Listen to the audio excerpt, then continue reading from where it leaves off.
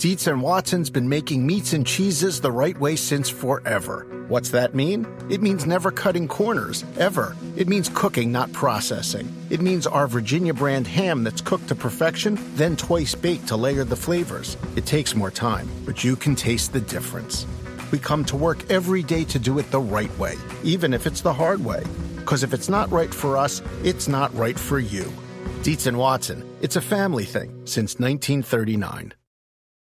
The longest field goal ever attempted is 76 yards. The longest field goal ever missed? Also 76 yards. Why bring this up? Because knowing your limits matters, both when you're kicking a field goal and when you gamble. Betting more than you're comfortable with is like trying a 70-yard field goal. It probably won't go well. So set a limit when you gamble and stick to it. Want more helpful tips like this? Go to keepitfunohio.com for games, quizzes, and lots of ways to keep your gambling from getting out of hand. This episode is brought to you by Progressive. Most of you aren't just listening right now, you're multitasking. But what if you could also be saving money by switching to Progressive? Drivers who save by switching save nearly $750 on average, and auto customers qualify for an average of 7 discounts. So multitask right now.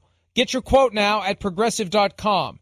Progressive Casualty Insurance Company and affiliates, national average 12-month savings of $744 by new customers surveyed who saved with Progressive between June 2022 and May 2023. Potential savings will vary. Discounts not available in all states and situations.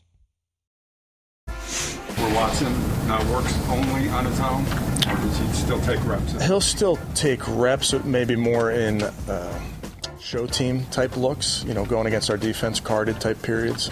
But everything that Deshaun does out here on the practice field when it comes to individual show team reps, post-practice work, off to the side work, I think it all adds up. That's Kevin Stefanski from Tuesday. The work that Deshaun Watson is doing is he is now 6 days away from the commencement of his suspension. They still have him doing reps in practice, keeping him engaged. But still, by the time he plays, it will have been 23 months or thereabouts since he last played in a regular season game. That is going to be a heck of an adjustment for the Browns and for Deshaun Watson. And I've had people raise all the different scenarios. What if the Browns are 7-4? What if they're doing well? I think, Sims and I talked about this yesterday. One of the realities of Baker Mayfield in Cleveland, because they bent over backwards for the guy, he was able to dictate, staying in games when he maybe should have come out because of his shoulder. I think when Deshaun Watson is back, he's going to want to play right away, and that $230 million fully guaranteed contract gives him the leverage to go in and say, I'm playing, period, and that's it. And I think he will be back. Even if they're 11-0, I think he'll be playing the first time he comes back. And if you look at their schedule, and Miles, I'm sure you know the schedule well. They ain't going to be 11-0. I don't know the schedule well, but I know that they play. Oh, there it is. Thank you very much. But yeah, I know that, look, they're not going to be 11-0 based on the fact that, look, they've got Bengals, Dolphins, Bills, and then Buccaneers right before Deshaun Watson's eligible to come back. So, I'm thinking that they probably will not be 11-0. But I also think that whenever he does come back, you didn't go out and trade for him and do all the things that you've done and have to deal with all the things that you've dealt with Deshaun Watson for him not to play. So I would anticipate that whenever he does come back, he's going to be in the lineup.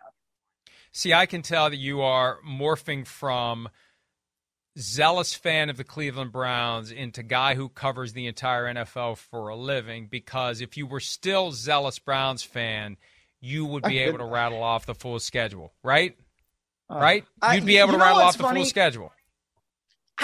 But I guess ever since I started covering the league, even when I was covering the Rams, I didn't know what the full schedule was. I kind of did at some points, but especially in the last couple of years, now that I don't travel, when you're gonna do something in November, what does that have to do with me right now? That has nothing to do with what I'm doing.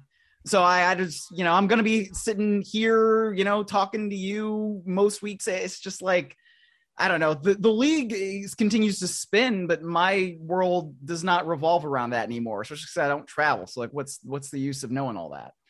the league spins as it always does, and it has spun Baker Mayfield from Cleveland to Carolina, where he will be the week one starter. What a segue right there. Myles Garrett, thank you for stepping on it. Myles Garrett speaking to reporters yesterday on what it means to face the guy who arrived as the first overall pick in the draft 1 year after Myles Garrett did the same thing in Cleveland. Here he is from yesterday. I mean, he's my former teammate, but I don't have any. There's no rivalry there between me and him, and there's no rivalry there between the Panthers and the Browns. I mean, yes, he was here, but it doesn't mean I have an added sense of urgency to get to him.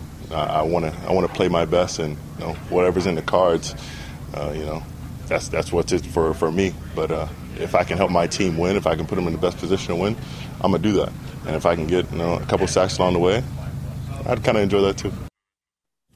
Yeah, I know they've done great things in modern science. I had no idea they have perfected the craft of transplanting someone's legs to their arms. Right. That's news to me. I thought that was only something Nick Riviera did accidentally. Oh, my God. My goodness. He is, I almost got up and ran away. The word Adonis was made for Myles Garrett. Good Lord, my God. Oh, man. He makes me feel like my name shouldn't be Miles. You can just have it, sir. I'll go by my middle name, Anthony, from now on. My God. and here's the reality. When you see guys that big around sometimes, in the gym or something, but they're all 5'8". This guy's 6'4". So you take a guy that big and you give him that build, and it's like a statue come to life. So, and there is no rivalry with Baker Mayfield yet, but there will be week one when Baker Mayfield trots out onto the field in his Carolina blue uniform, and that's the guy that Myles Garrett is charged with sacking. Now, I don't think it's going to get crazy. I don't think he's going to be whacking Baker Mayfield over the head with his own helmet, although, again, I like a good story. I like a good story, Miles, but I don't think it's gonna come to that. But it is fascinating to think that. And I said this to Sims yesterday. What were the odds 2 years in a row the Panthers trade for a guy who was a top 3 quarterback in the 2018 draft, and in week one, the Panthers, an NFC team, hosts the AFC team that drafted the guy? Last year it was the Jets coming to town to play Sam Darnold. Now this year it's the Browns coming to town to play Baker Mayfield. Yeah, that is kind of funny. I didn't think about it like that. But yeah, that is something that you really would not necessarily expect. But it's going to be, when you talk about Baker Mayfield versus the Browns and that, it's really that OL versus their DL, right? Ekwonu is going to be really thrown into the fire, whether he's going against Myles Garrett or Jadeveon Clowney on a down-to-down basis. That's a tough assignment for any rookie coming out of the gate. And so, yeah, there's no real rivalry between the Browns and the Panthers, and there's no rivalry necessarily between Baker Mayfield and those defensive players, Myles Garrett included. But you can't tell me that those guys don't remember last year when they went up to Lambeau Field, played the hell out of the game against the Green Bay Packers on Christmas, and Baker Mayfield throws 4 picks, and that's why they lose the game.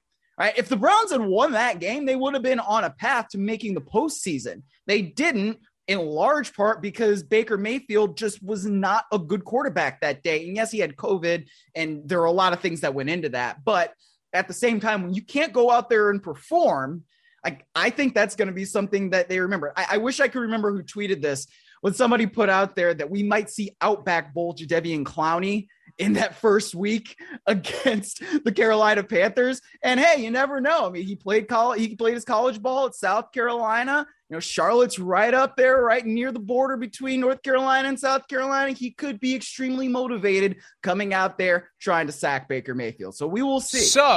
So to pull a couple of threads together, what we could have happen is Jadeveon Clowney could hit Baker Mayfield so hard his helmet flies off, and then Myles Garrett can hit him over the head with it. It all comes full circle. Yes, yeah. Okay. A little game of which doesn't belong and why. Baker Mayfield, Russell Wilson, Joe Flacco, all quarterbacks facing their former teams week one. It's not 100% sure it's going to be Joe Flacco against the Ravens, but it's trending that way. Which doesn't belong and why out of Mayfield, Wilson, and Flacco? Give me Joe Flacco, because in the year of our Lord 2022, I just have a hard time believing that he should be a starting caliber quarterback. Whereas Russell Wilson, Baker Mayfield, those guys, we know they can start football games. If they're at their best, they can win football games, right? And they've also got a little more mobility than a Joe Flacco. So if you're giving me those three, Flacco to me is the one that doesn't belong. And look, I say this all the time, and I'm going to say it again because I've never said it to you, I don't think, on this program. I respect Joe Flacco because he is the only that I'm aware of former franchise quarterback, once upon a time the highest paid player in the NFL, who keeps hanging around the game, who loves it enough to set his ego aside and just be backup quarterback guy, right? Yeah. He doesn't need the money. He's doing it for the love of the game. And I respect that. I think Wilson doesn't belong because of those three, he's the one who left. He's the one who wanted out. Baker Mayfield got kicked to the curb by the Browns. Joe Flacco got kicked to the curb by the Ravens when they drafted Lamar Jackson. Russell Wilson is the one who would still be in Seattle, but for the fact that he made the power play to get out. All right, three quarterbacks in a far different position. Tua Tagovailoa, Daniel Jones, Jalen Hurts, all who need to prove themselves this year and who could be down to their last chance. Which doesn't belong and why? Give me Jalen Hurts, because Jalen Hurts has at least led his team to the playoffs before. And look, I think that, yeah, he does have something to prove this year, and who knows what the Eagles are going to do if Jalen Hurts doesn't, prove himself or whatever it happens to be. But Jalen Hurts has shown that he can go in there and he can lead a team and he can be a good quarterback. Now, I think they're going to need him to use more of his arm this year than he did last year, when they basically flipped the whole offense around, became one of the best rushing teams in the league, and used his legs in that way. And I give Nick Sirianni a lot of credit for being able to adjust on the fly like that. But, I mean, Tagovailoa hasn't necessarily proven much of anything, and he's got a great situation down there. Daniel Jones, I mean, I don't know, man. He just doesn't really pass the eye test for me, at least not yet. We'll see what he can do with Brian Daboll, but I think Hurts doesn't belong in that group. Well, I'm going to say Hurts for a slightly different reason. Okay. We don't believe he belongs in that group because we don't believe he is on thin ice. But I think the Eagles have such a wandering eye when it comes to quarterback in a low-key way. They don't do it clumsily like the Dolphins do. But I think they're always looking for an upgrade. And even though they went out and traded for Jalen Hurts' good friend, A.J. Brown, and I guess it would be awkward if they would move on from Hurts after this year, but I just think from everything I've heard, if he stinks, then what do you do? And if you're A.J. Brown, this is the guy who's throwing me the football, and if he's not getting me the football, then let's get somebody in here who can get me the football. But I think that we don't appreciate how tenuous Jalen Hurts' status could be because the Eagles do a good job of not broadcasting their intentions to the world. But I still think they continue to be constantly looking for that guy who would be a short-list franchise quarterback. And let's face it, I know people are mad because the Raiders talked to Tom Brady about, taking the job and Derek Carr would have been kicked to the curb. Well, until you are one of the true top five quarterbacks, you're always going to be at risk of your team deciding we need to go get one of the true top five quarterbacks. We have to do it. If we can do it, if we have the opportunity to do it, how would we say no to it? Because if you have one of the true top five quarterbacks in the NFL, you are a contender every single year. Your stadium is full every single week. You're selling jerseys all year long. You're developing a bigger fan base coast to coast. There are so many positives that come from having a Tom Brady, a Patrick Mahomes, an Aaron Rodgers. There's so much good that comes from that of course you would consider that. So any of these three teams, if they could get themselves into a position where they had a short-list franchise quarterback, they would do it next year, including the Eagles. Yes, absolutely. I totally agree with you. I mean, and especially if you've got guys like Brown and Devontae Smith, yeah, you would want that quarterback to be able to help those guys, and those guys can help elevate the quarterback too. So if the Eagles have an open situation at quarterback next offseason, that's one where you might see a guy try to maneuver their way into Philadelphia. And look, I'm not uncomfortable saying all this because Jalen Hurts is unaffected by it. Nick Sirianni, the coach of the Eagles, praised him recently for the fact that nothing bothers him. I mean, he's walking by the stands at FedEx Field and they almost collapse onto his leg and shatter the bones. And he's like, hey, that was something. He doesn't get upset. He doesn't get flustered. He's not going to be emotional about it. He gets it. He knows how it works. He just goes out and plays. And he could play himself into that franchise quarterback gig. Or they could decide, you know what? We could keep Jalen Hurts and not have to pay him $50 million plus per year.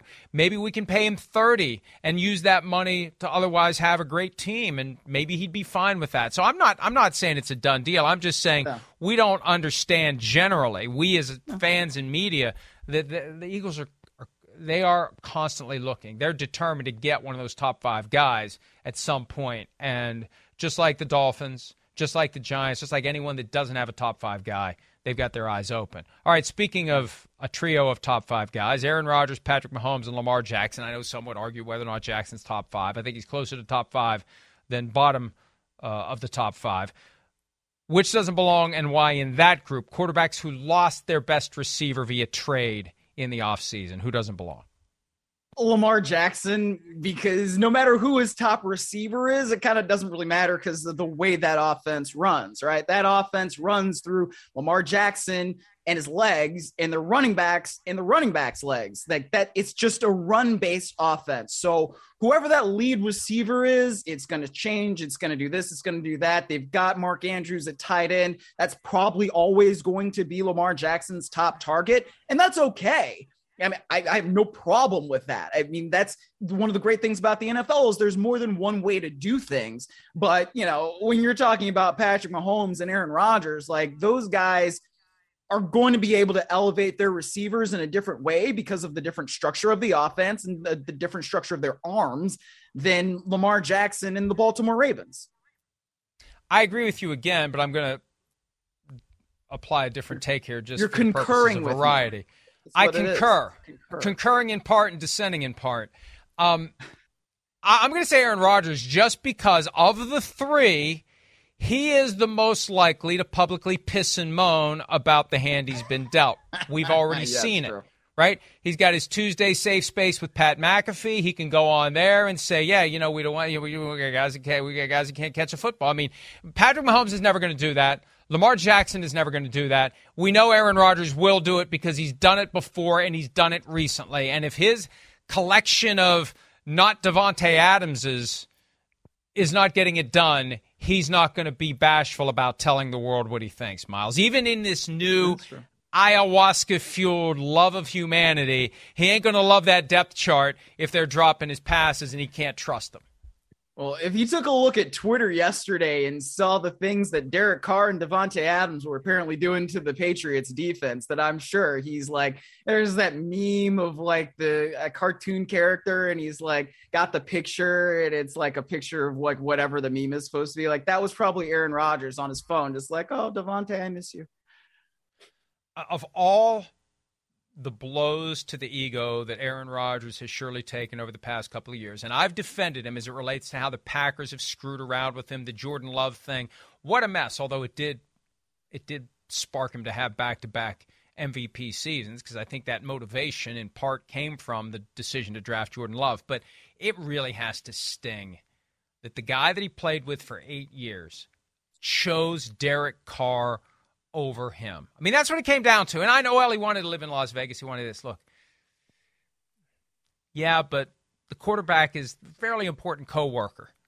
And you chose Derek Carr over Aaron Rodgers, and Rodgers has to carry that around. And maybe that's why he went back to Peru or wherever he went for round 2 of ayahuasca, trying to process that. Because usually it's the other way around. We were talking about Derek Carr getting supplanted by Tom Brady. Who in their right mind is going to pick Derek Carr over Aaron Rodgers? It's Aaron Rodgers. We wrote last night the thing about Sammy Watkins saying that Rodgers is on a whole nother level than Patrick Mahomes. Now, I know a lot of that's just sucking up so you get the football thrown your way. I mean, crap, Tyreek Hill saying Tua Tagovailoa. I can't even get it out with a straight face. And Tua Tagovailoa is more accurate than Patrick Mahomes. But still, that's got to be a slap to Rodgers. Rodgers has to be. We know how sensitive he is. He's so sensitive, he's sensitive about being called sensitive. He has to be tormented by the fact that Davante Adams chose Derek Carr over him. Not that I'm reveling in it, not that I'm relishing it, not that I'm bringing it up just to add to the torment. I'm just stating facts. I'm covering the league like we do. He has to be, Miles. Has to be. I guess Tom Brady's not the only person who said you're going to choose that blank over me. Yeah. But I'd like to see the text that Aaron Rodgers sent, especially when I was under the influence of ayahuasca. Let's take a break. We'll be back with more PFT Live right after this.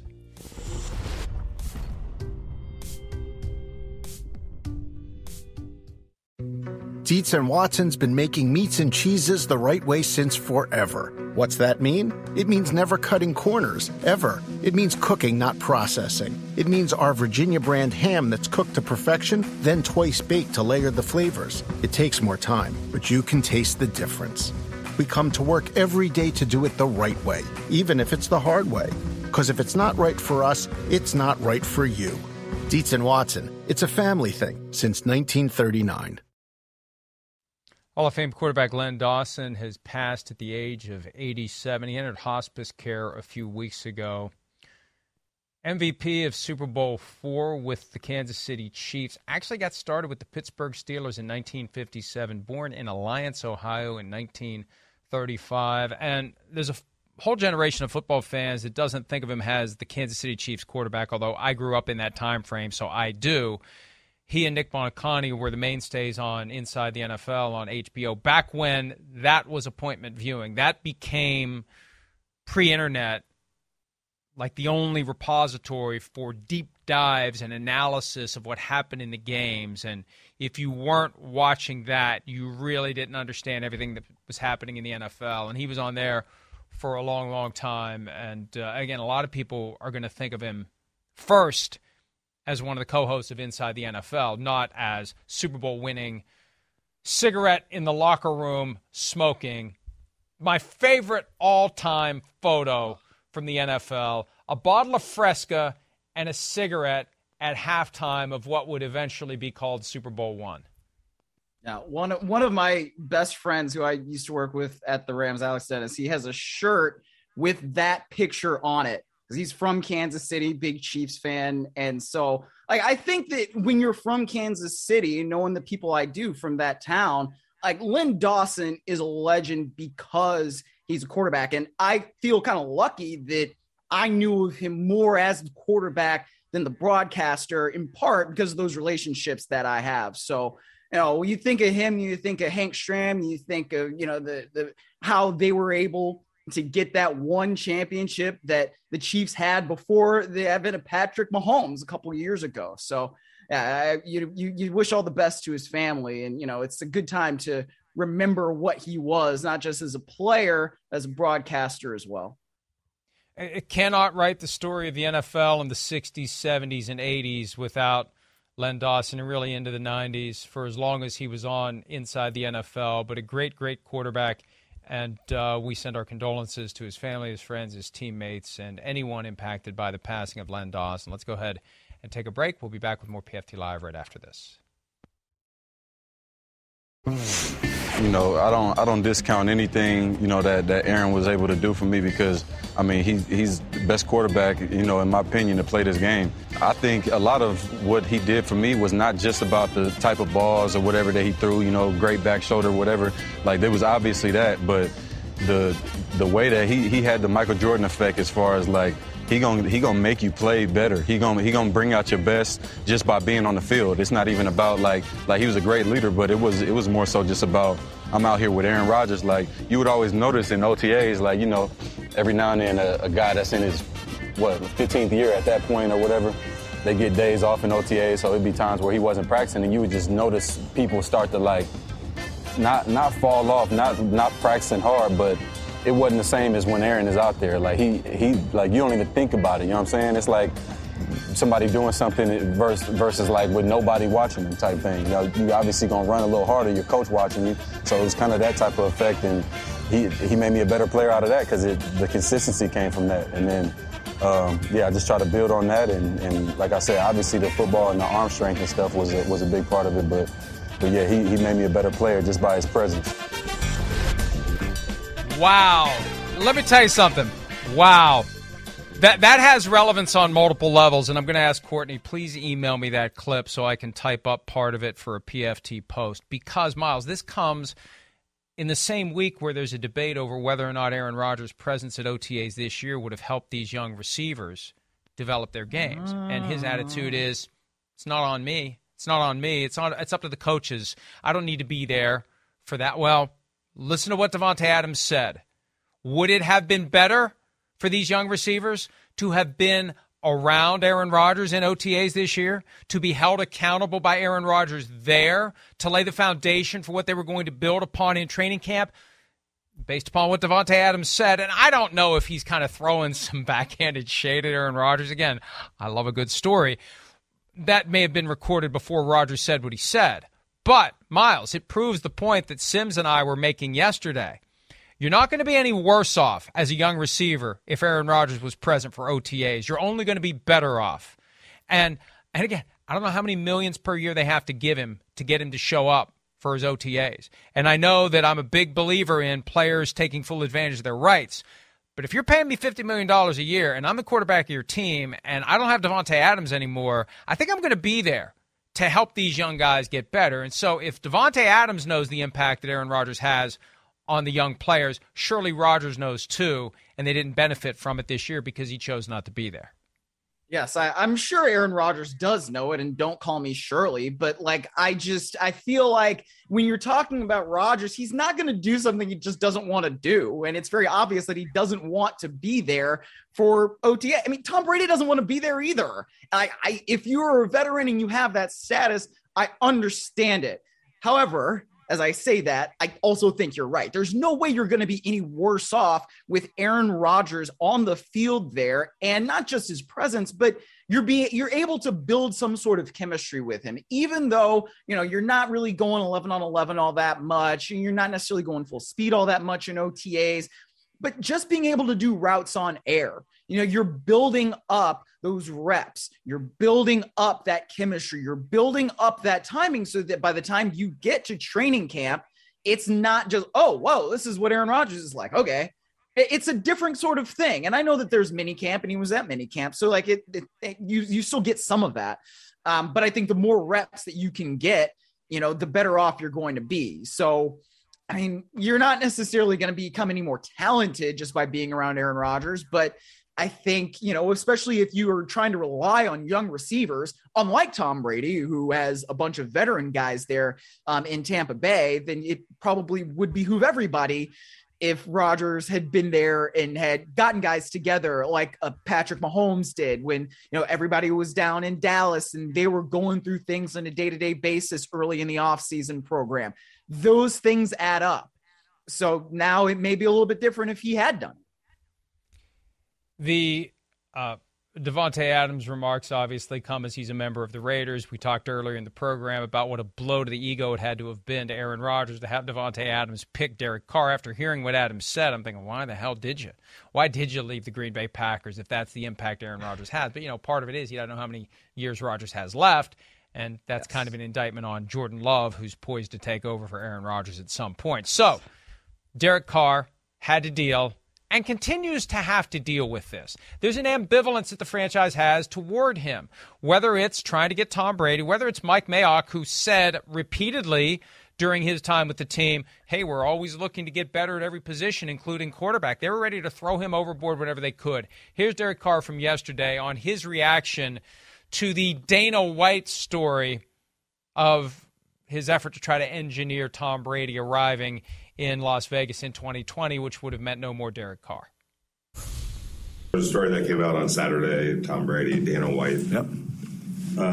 First of all, any thoughts on that? And then also, are you kind of immune to all the nonsense? By now, yeah. I would hope so. I mean, it is what it is. For me, I didn't even hear about it. We actually had within the building, someone lost a family member. So I was so immersed in that and just talking to that person and that kind of stuff that it really was, it was a moment to really put things in perspective. it really doesn't matter. You know what I mean? At the end of the day, anything I say will just be blasted out there. So I'm just going to completely remove myself and just keep trying to play football. It's been nice just answering football questions, and hopefully no more drama in the city. That's what I hope. Okay, so let's do a little fill in the blank. If we were able to blast some truth serum into the veins of Derek Carr, he'd say what about the Dana White Brady to the Raiders story? He would pull a Logan Roy and say bleep off. Because at this point, it's to me, it's a little bit different than the whole Tua Tagovailoa situation, because it's not the same as it's been happening like in the course of the last year. This is 2 years ago. Who cares? I'm here. I'm the one who's got Josh McDaniels. I'm the one who's got Devontae Adams. I'm the one who's got Darren Waller. I've got Hunter Renfrow. I don't care about any of this. Enough. Yeah, and I can't think of anything better than that, and since it includes profanity, I'll take it. I think that at some point my first thought is that he would say something along the lines of, what the F else do I have to do? Well, winning a playoff game would be nice. I mean, that's the problem. If you're not a top 5 guy, you're always going to be at risk. And I don't know how pragmatic he is about that. I mean, look, he got a new contract. They can get out from under it after 1 year if they choose to do so. And we know how ruthless Josh McDaniels would be. I don't mean that in a pejorative way. Football coaches, good ones, are ruthless. They move on from anybody whenever they feel like it's in the best interest of the team. That's the ultimate cover to be a complete and total ass if you want to be. Well, sorry, it's in the best interest of the team. Sorry, your family's got to move. Sorry, you're not going to make the money you thought. Sorry about this. Sorry about that. It's in the best interest of the team, and they'll do it if they think it's in their best interest. But he's in that spot where he's good, not great. And if you're good, not great in the NFL, especially as a quarterback, you're always going to be at risk. All right, Tom Brady, he's great and keeps getting better and better.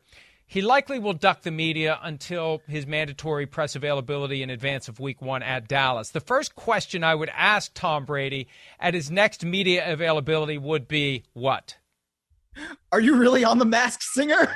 And he can't answer it if he is, I'm sure. But what in the world is going on? Why is this an internet theory that has actually taken off? Why does there seem to be some sort of merit to it? This whole thing is so bizarre. And I guess, as they were talking yesterday, reports out of Tampa, I was like, hey, you would never be able to tell that he took 11 days off. And I guess that makes sense. When you're 45, you've been in the league for 20 plus years, you've won all these Super Bowls. Yeah, you can come in and you really don't need to be there in the middle of training camp. But this is so weird, Mike.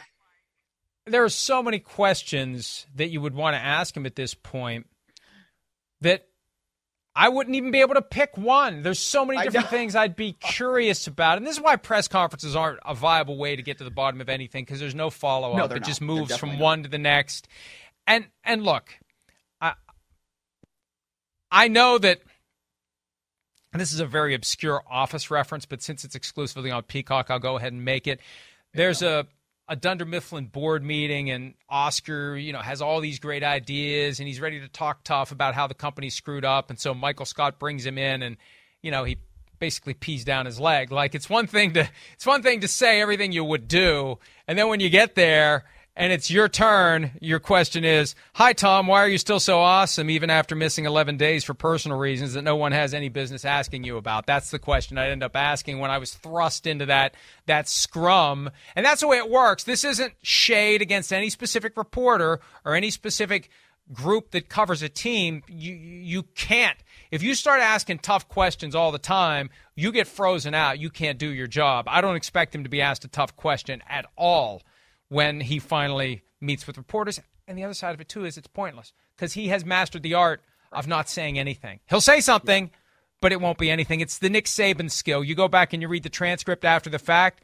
It's like, I thought he was saying something. He didn't say anything.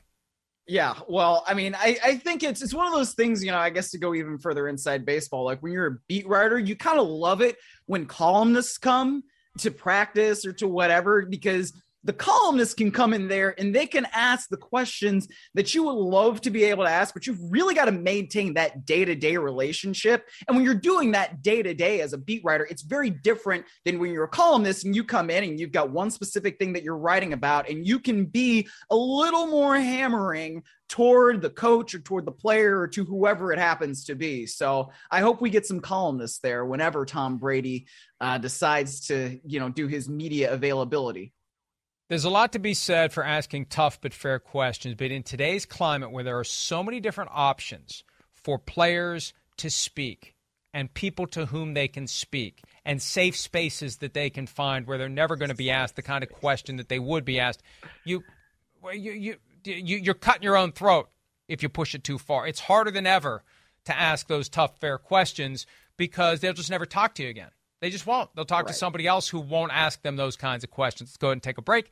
Some injury updates when this Wednesday edition of PFT Live continues right after this.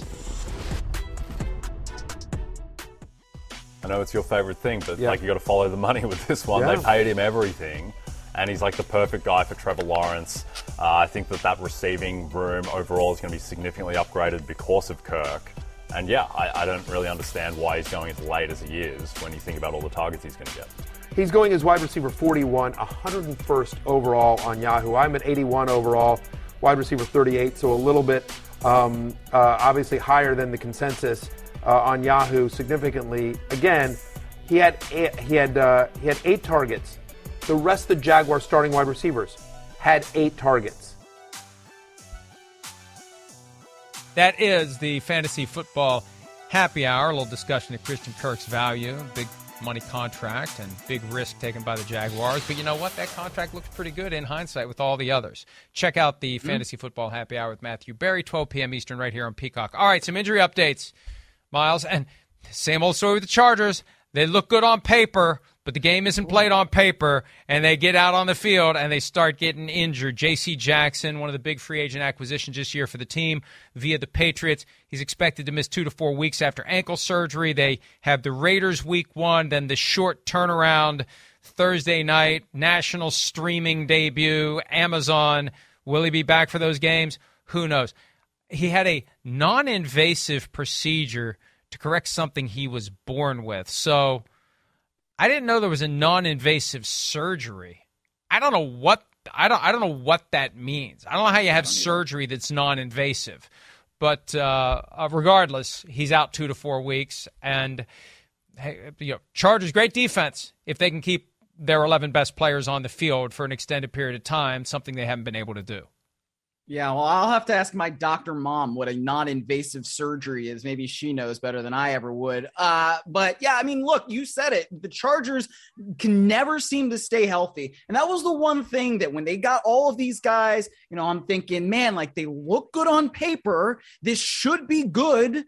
But, you don't know if Joey Bosa is going to stay healthy. You don't know if Derwin James is going to stay healthy. You don't know if Khalil Mack is going to stay healthy after he had the foot issue last year. And now J.C. Jackson, who has not necessarily had like an injury history, he's going under the knife, I guess, maybe, but maybe not if it's a non-invasive surgery, whatever is happening. Like he may miss 2 to 4 weeks. And if you're going against guys like Devontae Adams in week 1, you need your top corner in J.C. Jackson in order to help stop that guy. All right, you're going against Patrick Mahomes in week 2. I know that they don't have Tyreek Hill anymore, but you still want your top corner to help you defeat one of your biggest rivals in the division. So this is a significant injury, and it's a significant concern, I guess I should say, when you're talking about starting the season for the Chargers, and they obviously want to get off to a good start.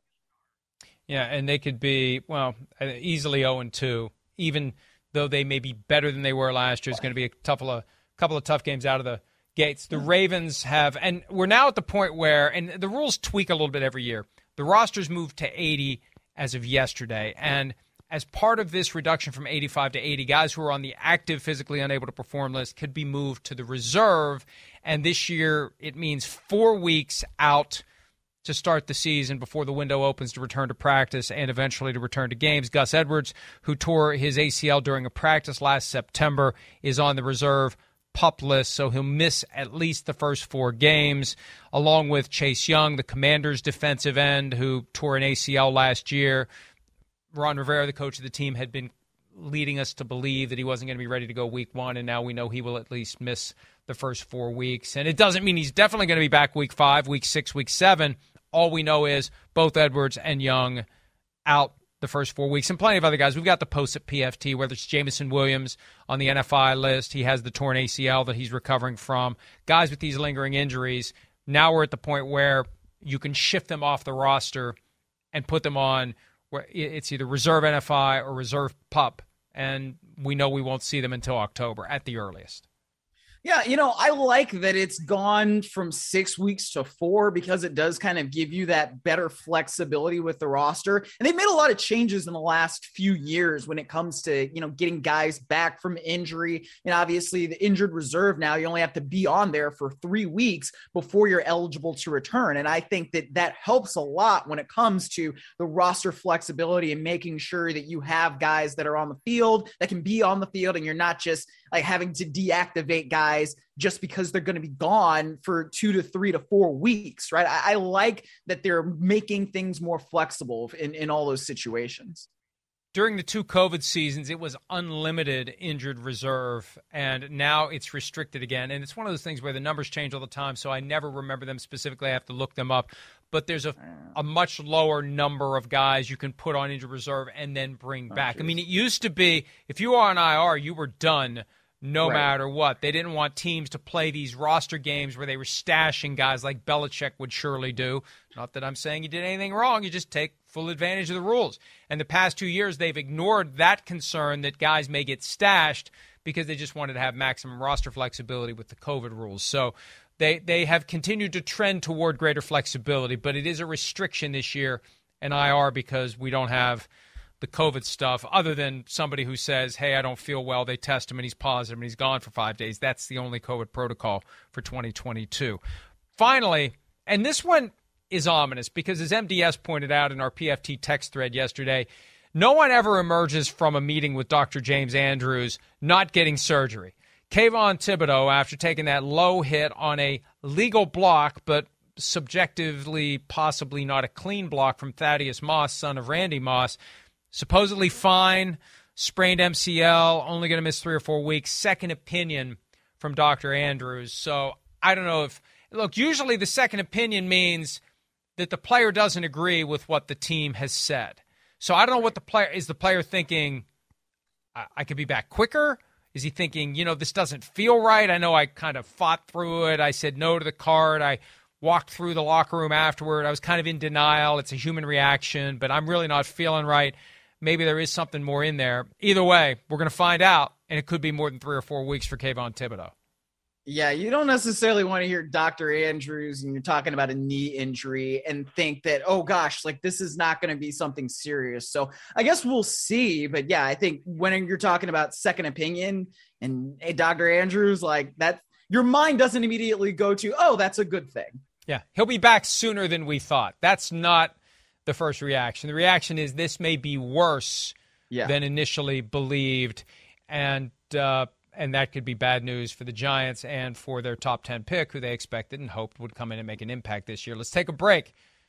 We're going to do a draft of the most impressive rookies we've seen so far through 2 weeks of the preseason. We'll do that next on this Wednesday edition of PFT Live.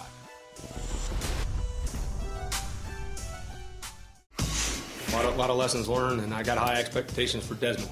So we're going to be hard on Desmond, and because he's a good player and he can take that kind of coaching, and he understands that we're not waiting on him as a rookie. Like, we're trying to speed him up. So he made some good throws. There's some things he's got to clean up, especially in the operation.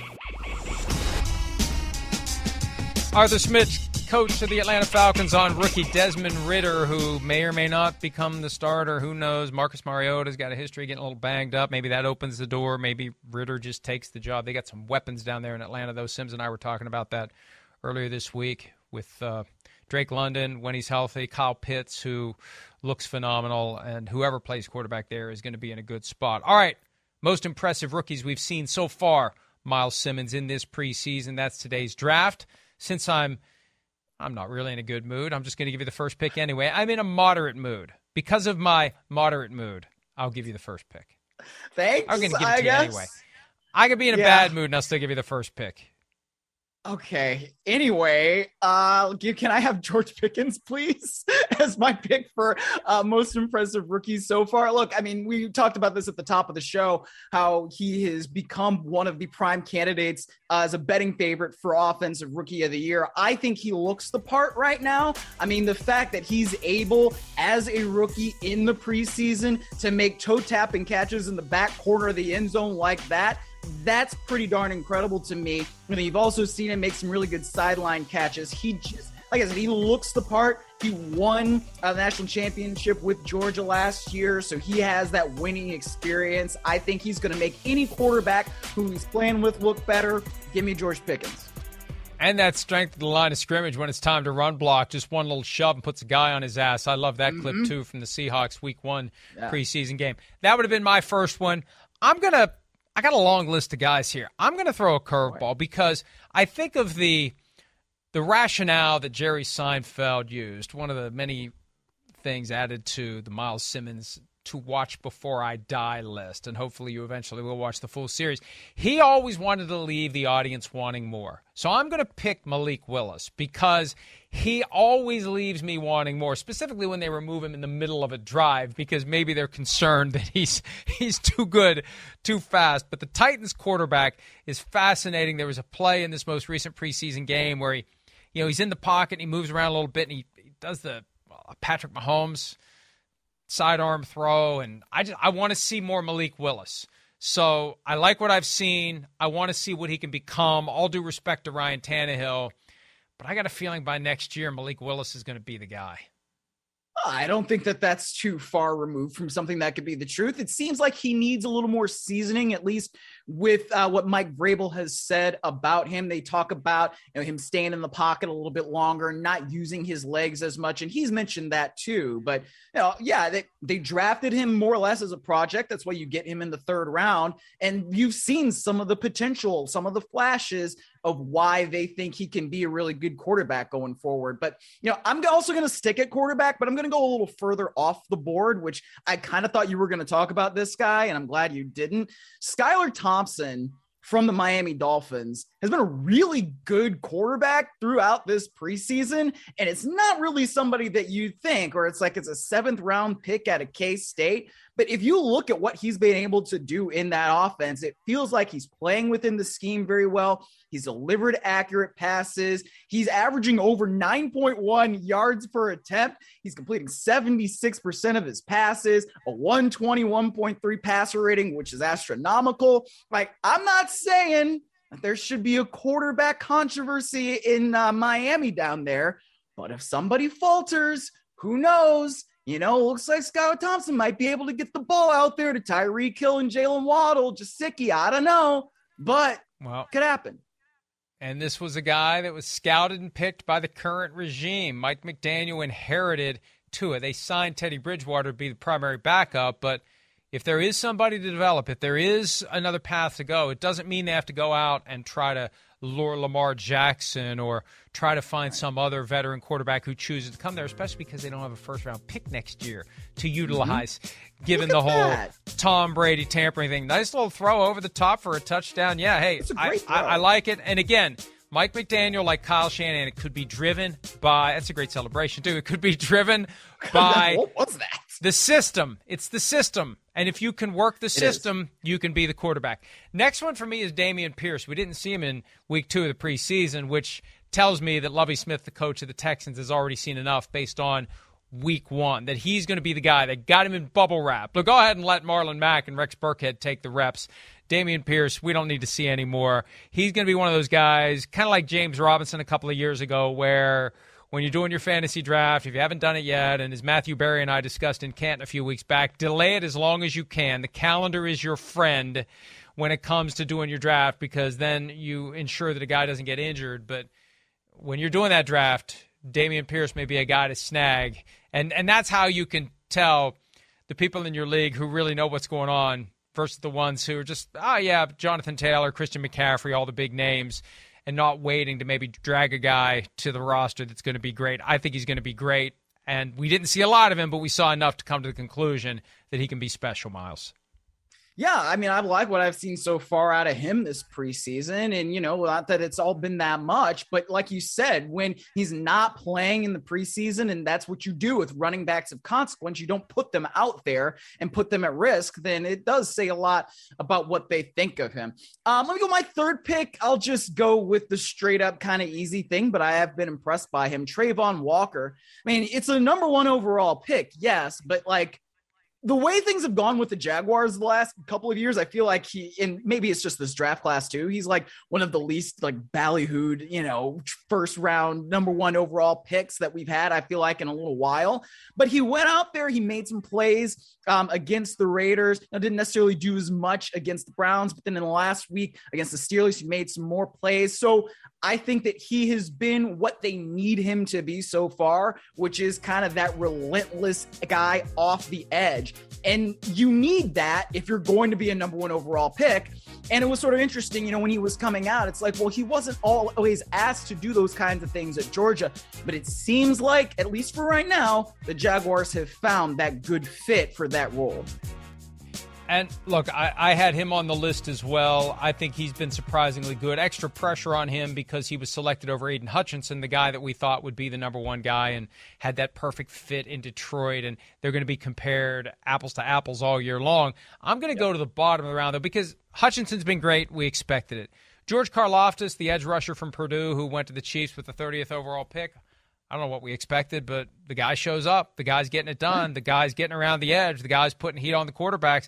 That's what they need as they I don't know how close to the end Frank Clark is. He's been kind of a disappointment. He's got the off-field issue he's got to deal with. But they know the importance of having someone else along with Chris Jones, who they've dabbled with moving around, but he's the most effective on the inside as a pass rusher. So Karlaftis could get some favorable matchups. If they're worried about Jones, if they're worried about Clark, there's a chance he could have a big impact this year. He's looked great so far in the preseason. Yeah, absolutely. He was on my list too. So if you had taken Skylar Thompson, maybe that's who I would have gone with. But, I like that the Chiefs went out and they made that move. And they also brought in Dunlap, and that's a veteran guy that they can also bring off the edge. So they will have more of a rotation there. That defense has gone through some changes, right? They don't have Tyrann Mathieu anymore. They brought in Reed as a safety. So we'll see how exactly it works out. But I think there's reason to be excited about Karlaftis if you are a Chiefs fan. The best offensive lines have 5 guys who never leave the field and play all year long and don't get injured. The best defensive lines have 7 or 8 that are constantly coming in and wearing out those 5 guys that don't get a break and breaking through to get to the quarterback. All right, let's take a break. When we return, there's been a development in the Jon Gruden litigation that could become very interesting and potentially problematic for the former Raiders coach. We'll discuss that next on this Wednesday edition of PFT Live.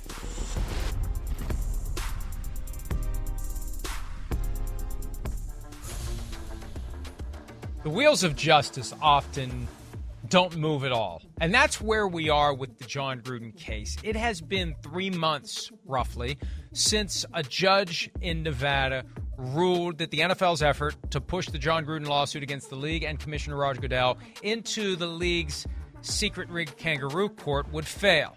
Case goes forward in court. Well, what happens, Miles, after you have a ruling like that, and I think the ruling came during the hearing, which basically is a slam dunk victory for the Gruden side and a slam dunk loss for the NFL.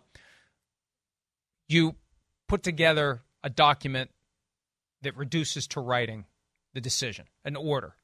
And the judge tells the prevailing party to create the first draft of the order.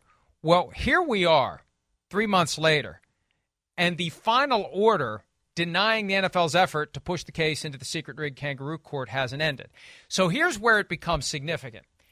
In court filings made last week in connection with the back and forth between the league and Gruden over what will or won't be in the ruling, this is where it gets interesting, because the order proposed by Gruden's camp says that there were emails sent by Gruden, and we all know by now that Gruden ended up stepping down because of emails from 2011 that he sent to former Washington executive Bruce Allen that contained horribly inappropriate content, and that resulted in him leaving abruptly last October. And the argument is, how can you even take this case to arbitration? I wasn't even working for the NFL when I sent these emails. So one of the key arguments is these emails were sent before I was the Raiders coach. Now, in the order proposed by Gruden's camp, they say that the emails were sent between 2011 and 2018, but the NFL has written that there were emails sent by Gruden after he returned to be the head coach of the Raiders. So that's the next frontier in this. And this is what happens when you decide to take on a billion-dollar company. They're going to look for anything they can. So at some point, Miles, somebody's decided, hey, you know what? Why don't we go look at all the emails that John Gruden sent on a Raiders server, and let's see if we can find some more inappropriate emails. This is the first shot in that battle. And the suggestion that was made by the league in the court filings last week is there will be more evidence of consistent derogatory emails sent by Gruden, not in 2011 when he wasn't working for any NFL team, but after he returned as coach of the Raiders. Now, ostensibly, that's to force the case into arbitration. As a practical matter, it's just more mud that's eventually going to be thrown at John Gruden. It's going to make him look even worse.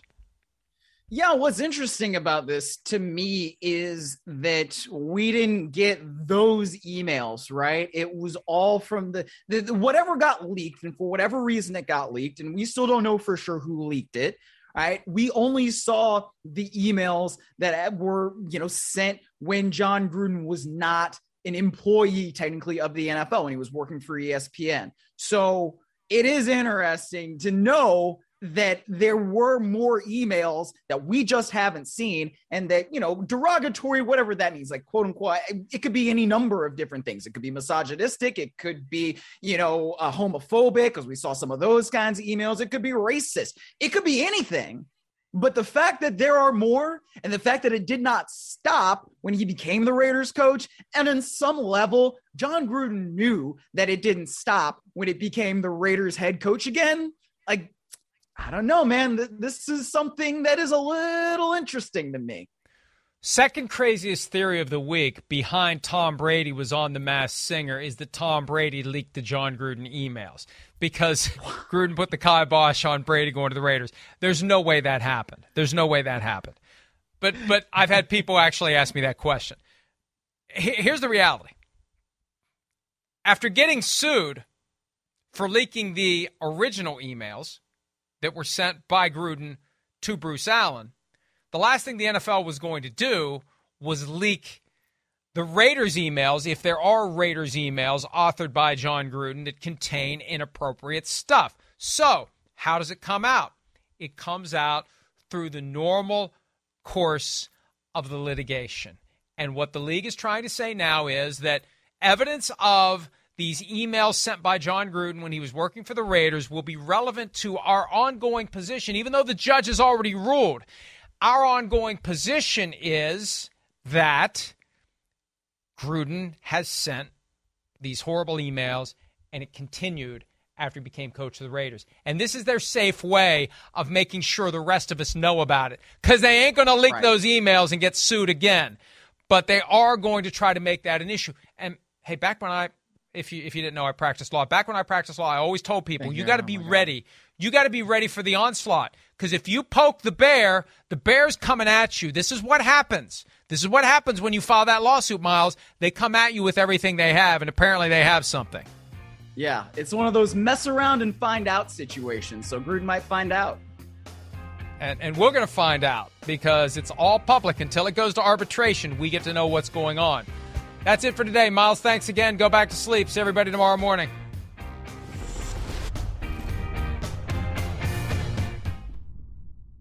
The longest field goal ever attempted is 76 yards. The longest field goal ever missed? Also 76 yards. Why bring this up? Because knowing your limits matters, both when you're kicking a field goal and when you gamble. Betting more than you're comfortable with is like trying a 70-yard field goal. It probably won't go well. So set a limit when you gamble and stick to it. Want more helpful tips like this? Go to keepitfunohio.com for games, quizzes, and lots of ways to keep your gambling from getting out of hand.